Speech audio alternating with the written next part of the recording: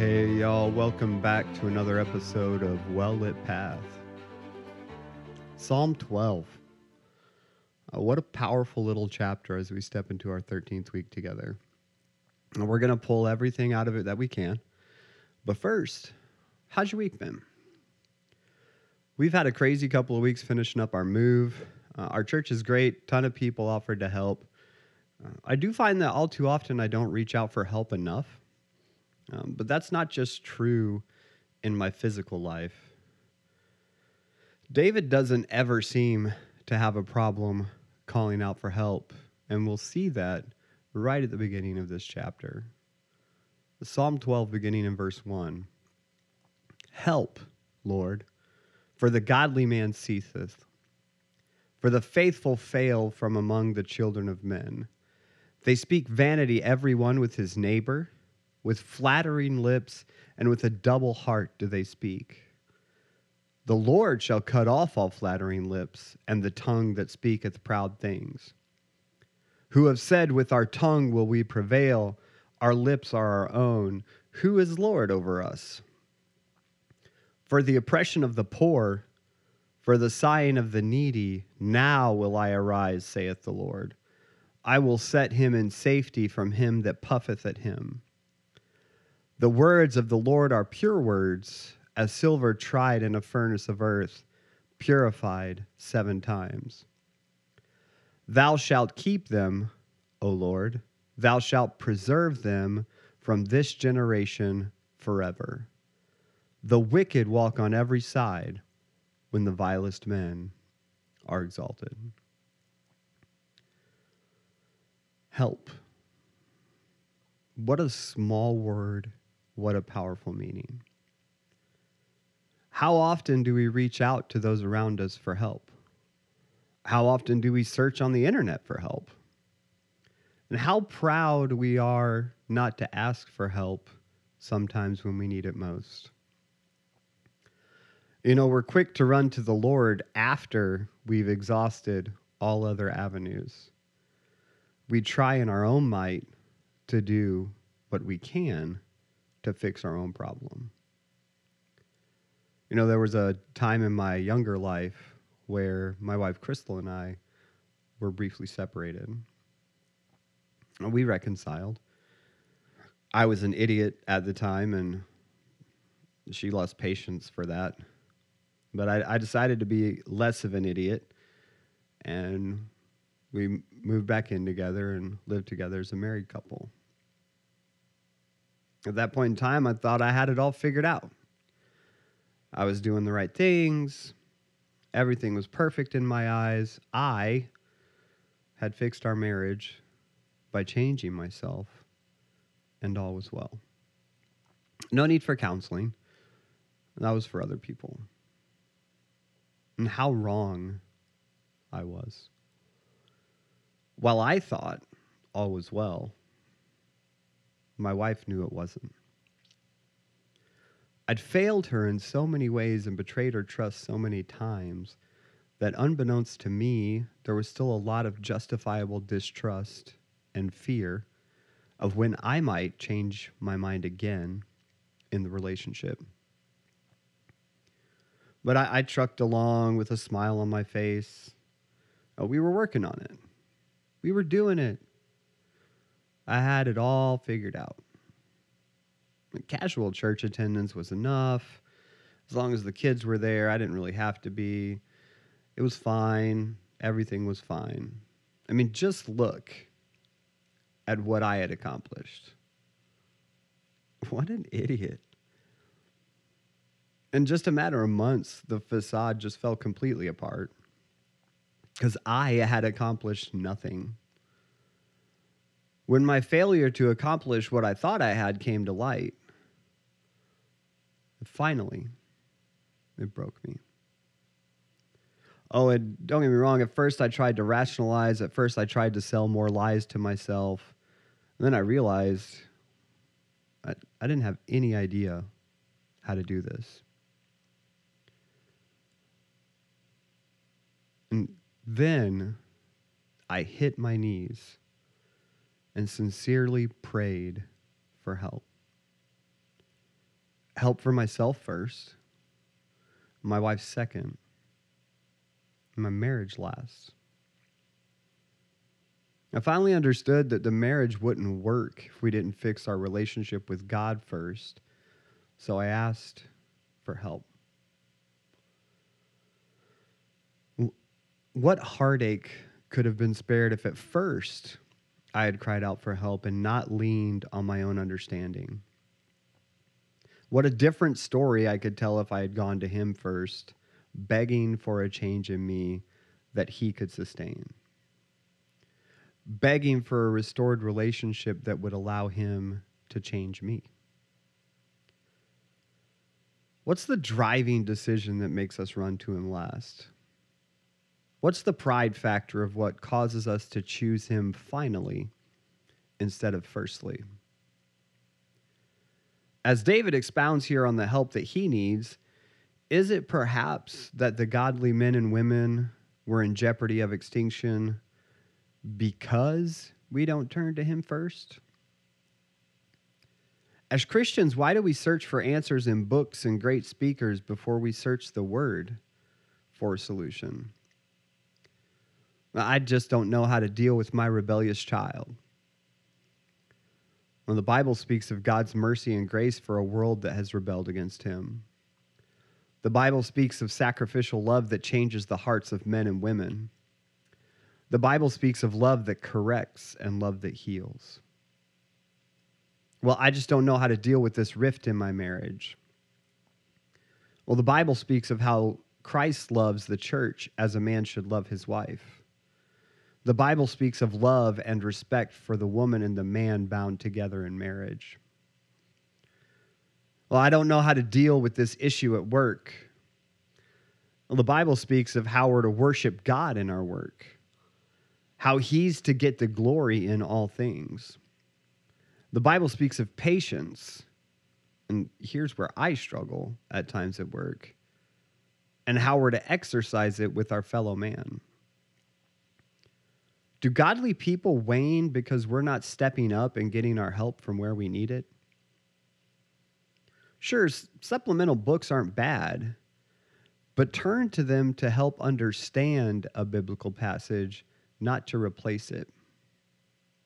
Every answer we need for everyday life can be found between the verses of Genesis 1:1 and Revelation 22:21.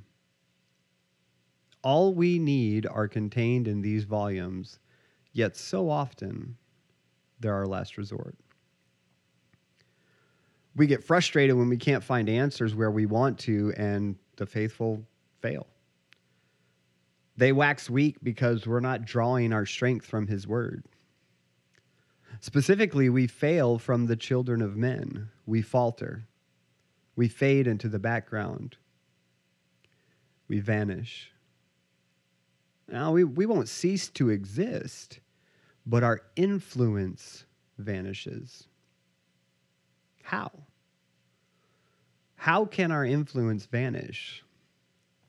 We speak vanity sometimes with our neighbors.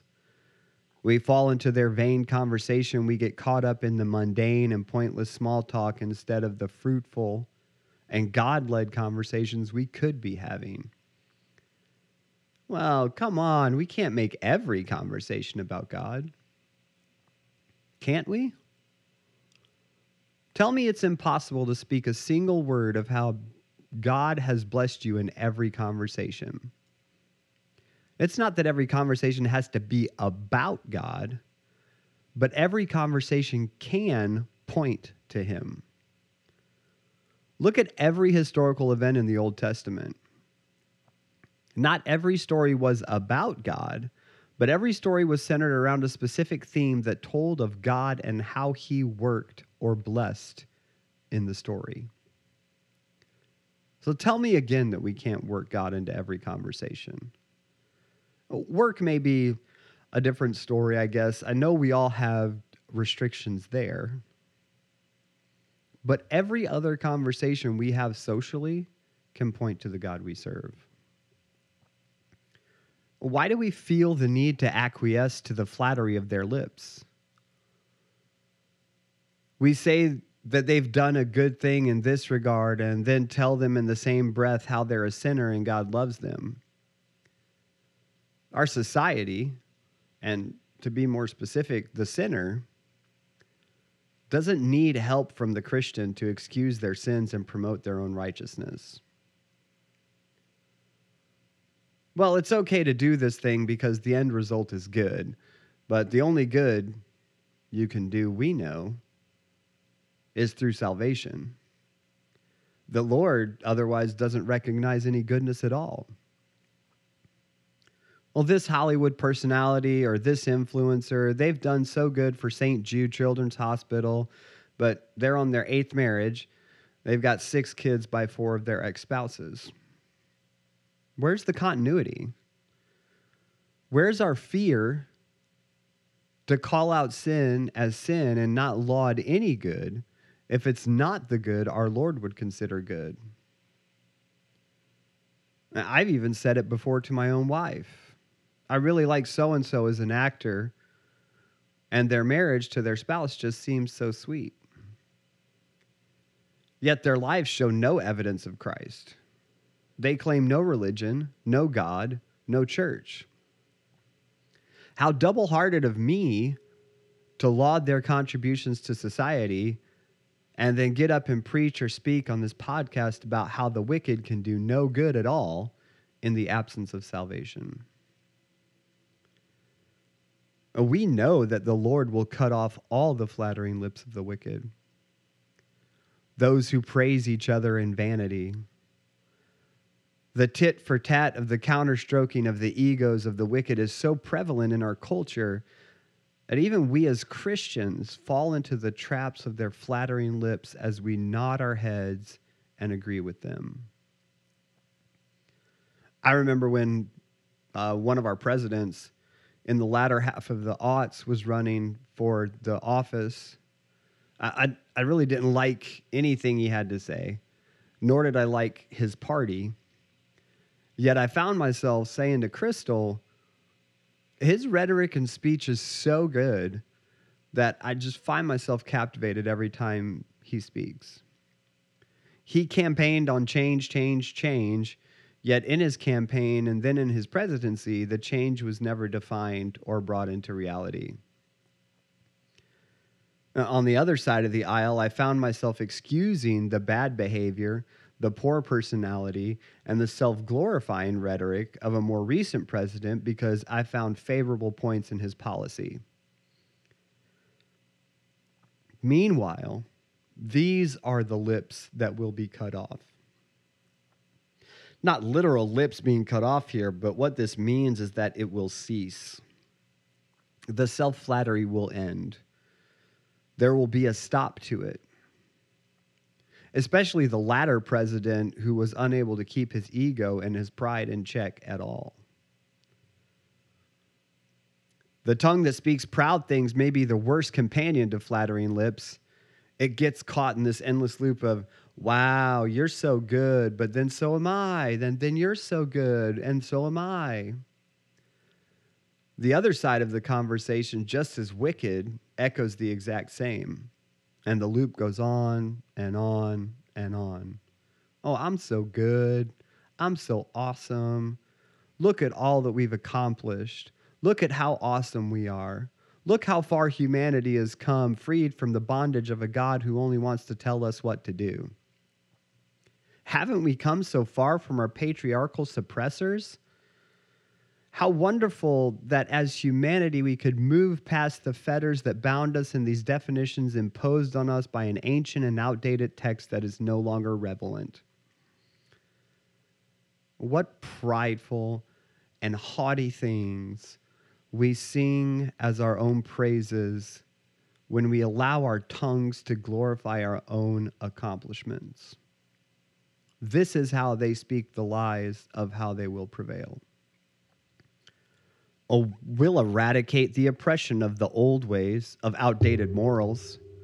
We can redefine all morality and remake ourselves not in God's image, but in the image of what we desire to be. If we say it enough, it will be true as everyone begins to accept and believe our loud voices and our prevalent theories.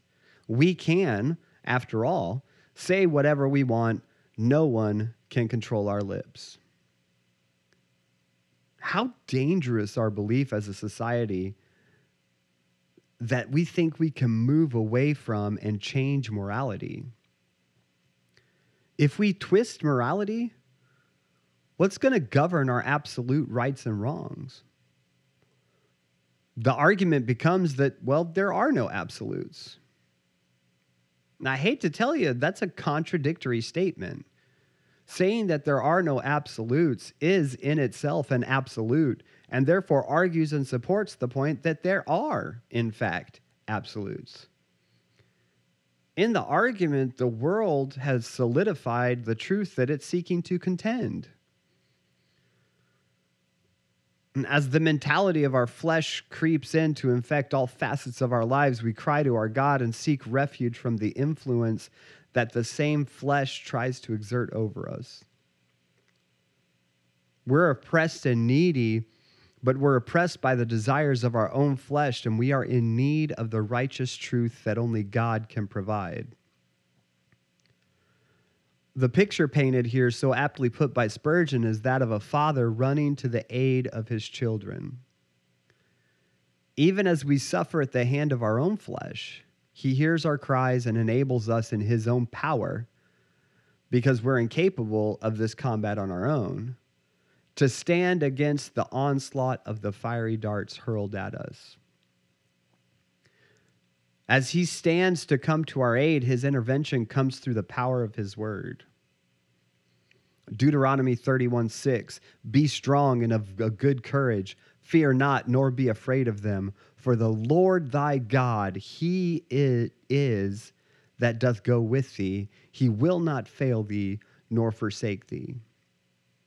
Isaiah 41:10, fear thou not, for I am with thee. Be not dismayed, for I am thy God. I will strengthen thee, yea, I will help thee. Yea, I will uphold thee with the right hand of my righteousness. Exodus 15:2, the Lord is my strength and song. He has become my salvation. He is my God, and I will prepare him an habitation, my father's God, and I will exalt him. Deuteronomy 24, for the Lord your God is he that goeth with you to fight for you against your enemies to save you. 1 Corinthians 16:13, watch ye, stand fast in the faith, quit you like men, and be strong. 2 Corinthians 1:7 says, and our hope of you is steadfast, knowing that as ye are partakers of the sufferings, so shall ye be also of the consolation. John 16:33, these things have I spoken unto you, that in me ye might have peace. In the world ye shall have tribulation, but be of good cheer. I've overcome the world. Oh, the enemy snorts at us. He thinks he has the power to blow us over with a single breath. Appealing to our flesh, the enemy thinks he can blow us away with this and that, move us with every wind of change. So he sows truth in with the lies he spouts and twists the word of God, just like he did with Eve in Eden. But our Lord has set us in safety. On Christ, the solid rock I stand. All other ground is sinking sand. All other ground is sinking sand. Who will move us? Who will cause us not to stand fast? If we cannot be moved, standing firm in the power of our God, how is it then that we move at all? And there it is. We move. Who can cause us to be moved? Don't blame Satan. He and his minions just support the thought of moving. They cheer on the thought of moving. They enable the thought of moving. We're the only ones that can do the moving. We choose to move. If our Lord can keep us from every ill wind, if we can stand firm in our faith in him, and we can, it's only you and I who can do the actual moving. If we were to stand firm in him, how much simpler our lives? Well, we rely entirely too much on our own strength. We lean far too hard on the advice of others. The truths we seek, the help we need, they're all found right here in this book we study. How do we gauge wise counsel? Well, if our counsel is telling us to look at specific scripture or books based on scripture, then we've found wise counsel. The counsel that tells us to just do whatever feels right and find ourselves. This is the counsel of a fool. Find yourself?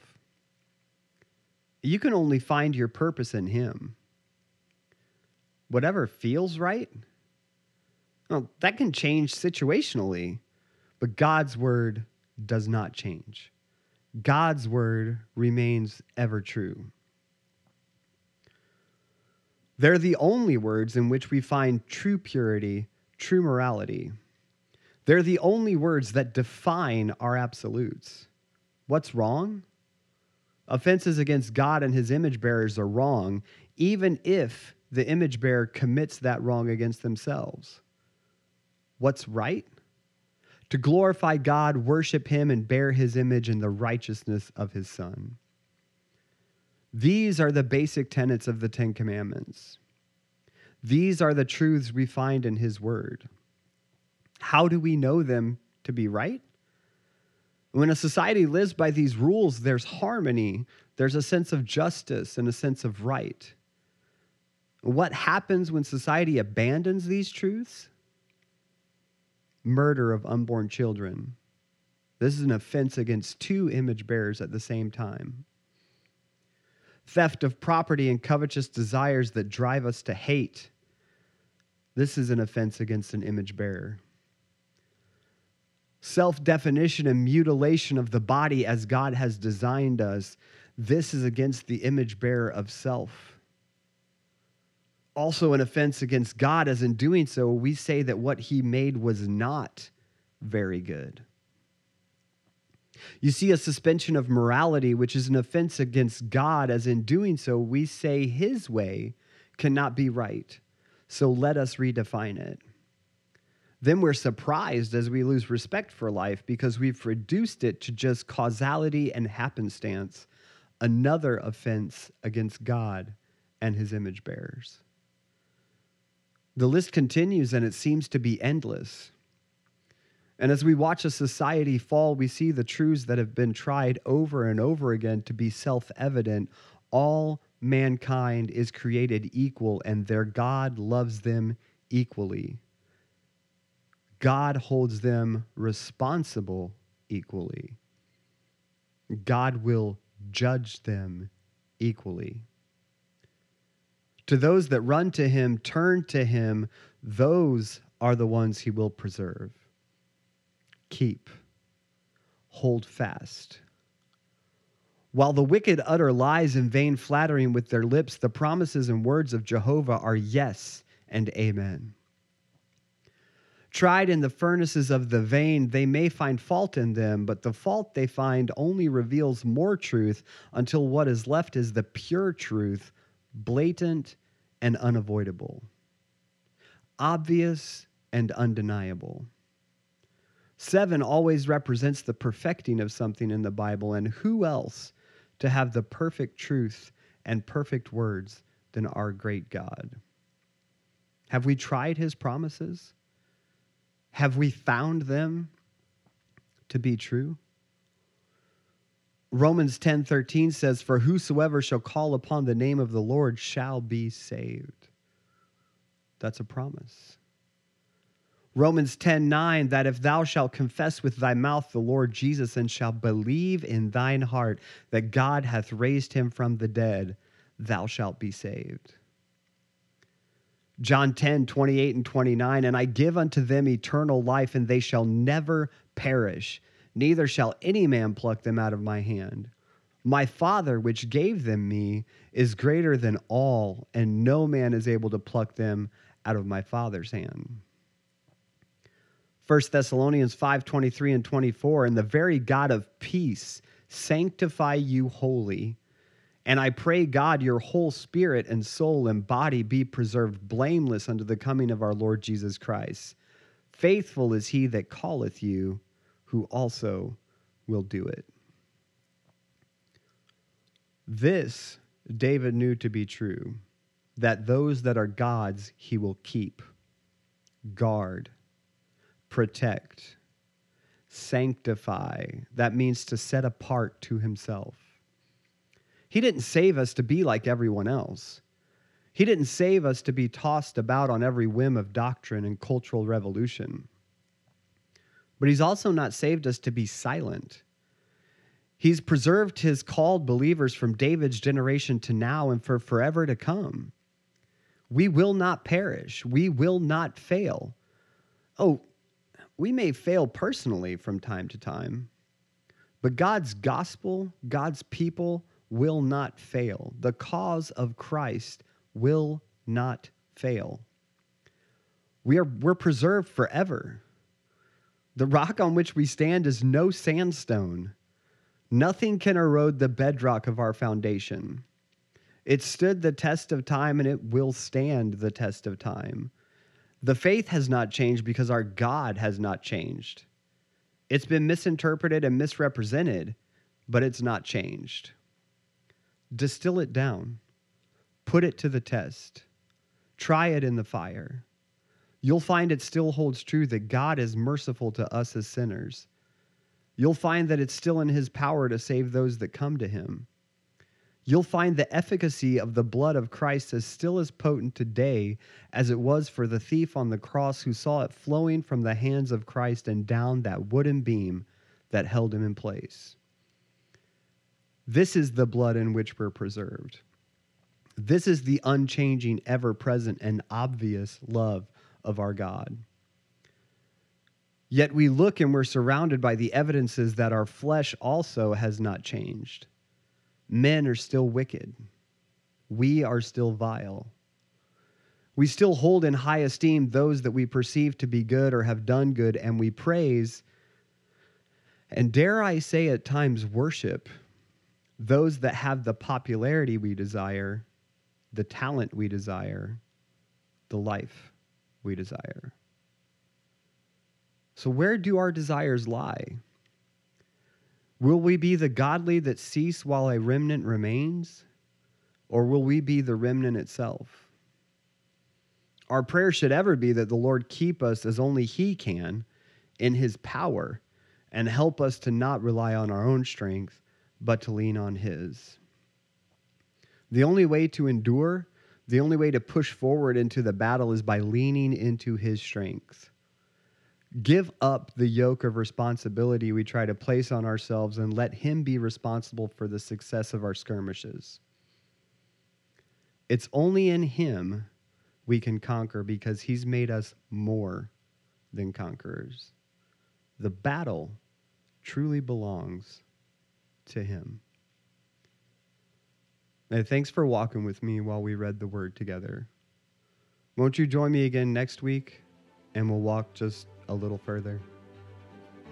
If you like the podcast, go ahead and hit that follow button.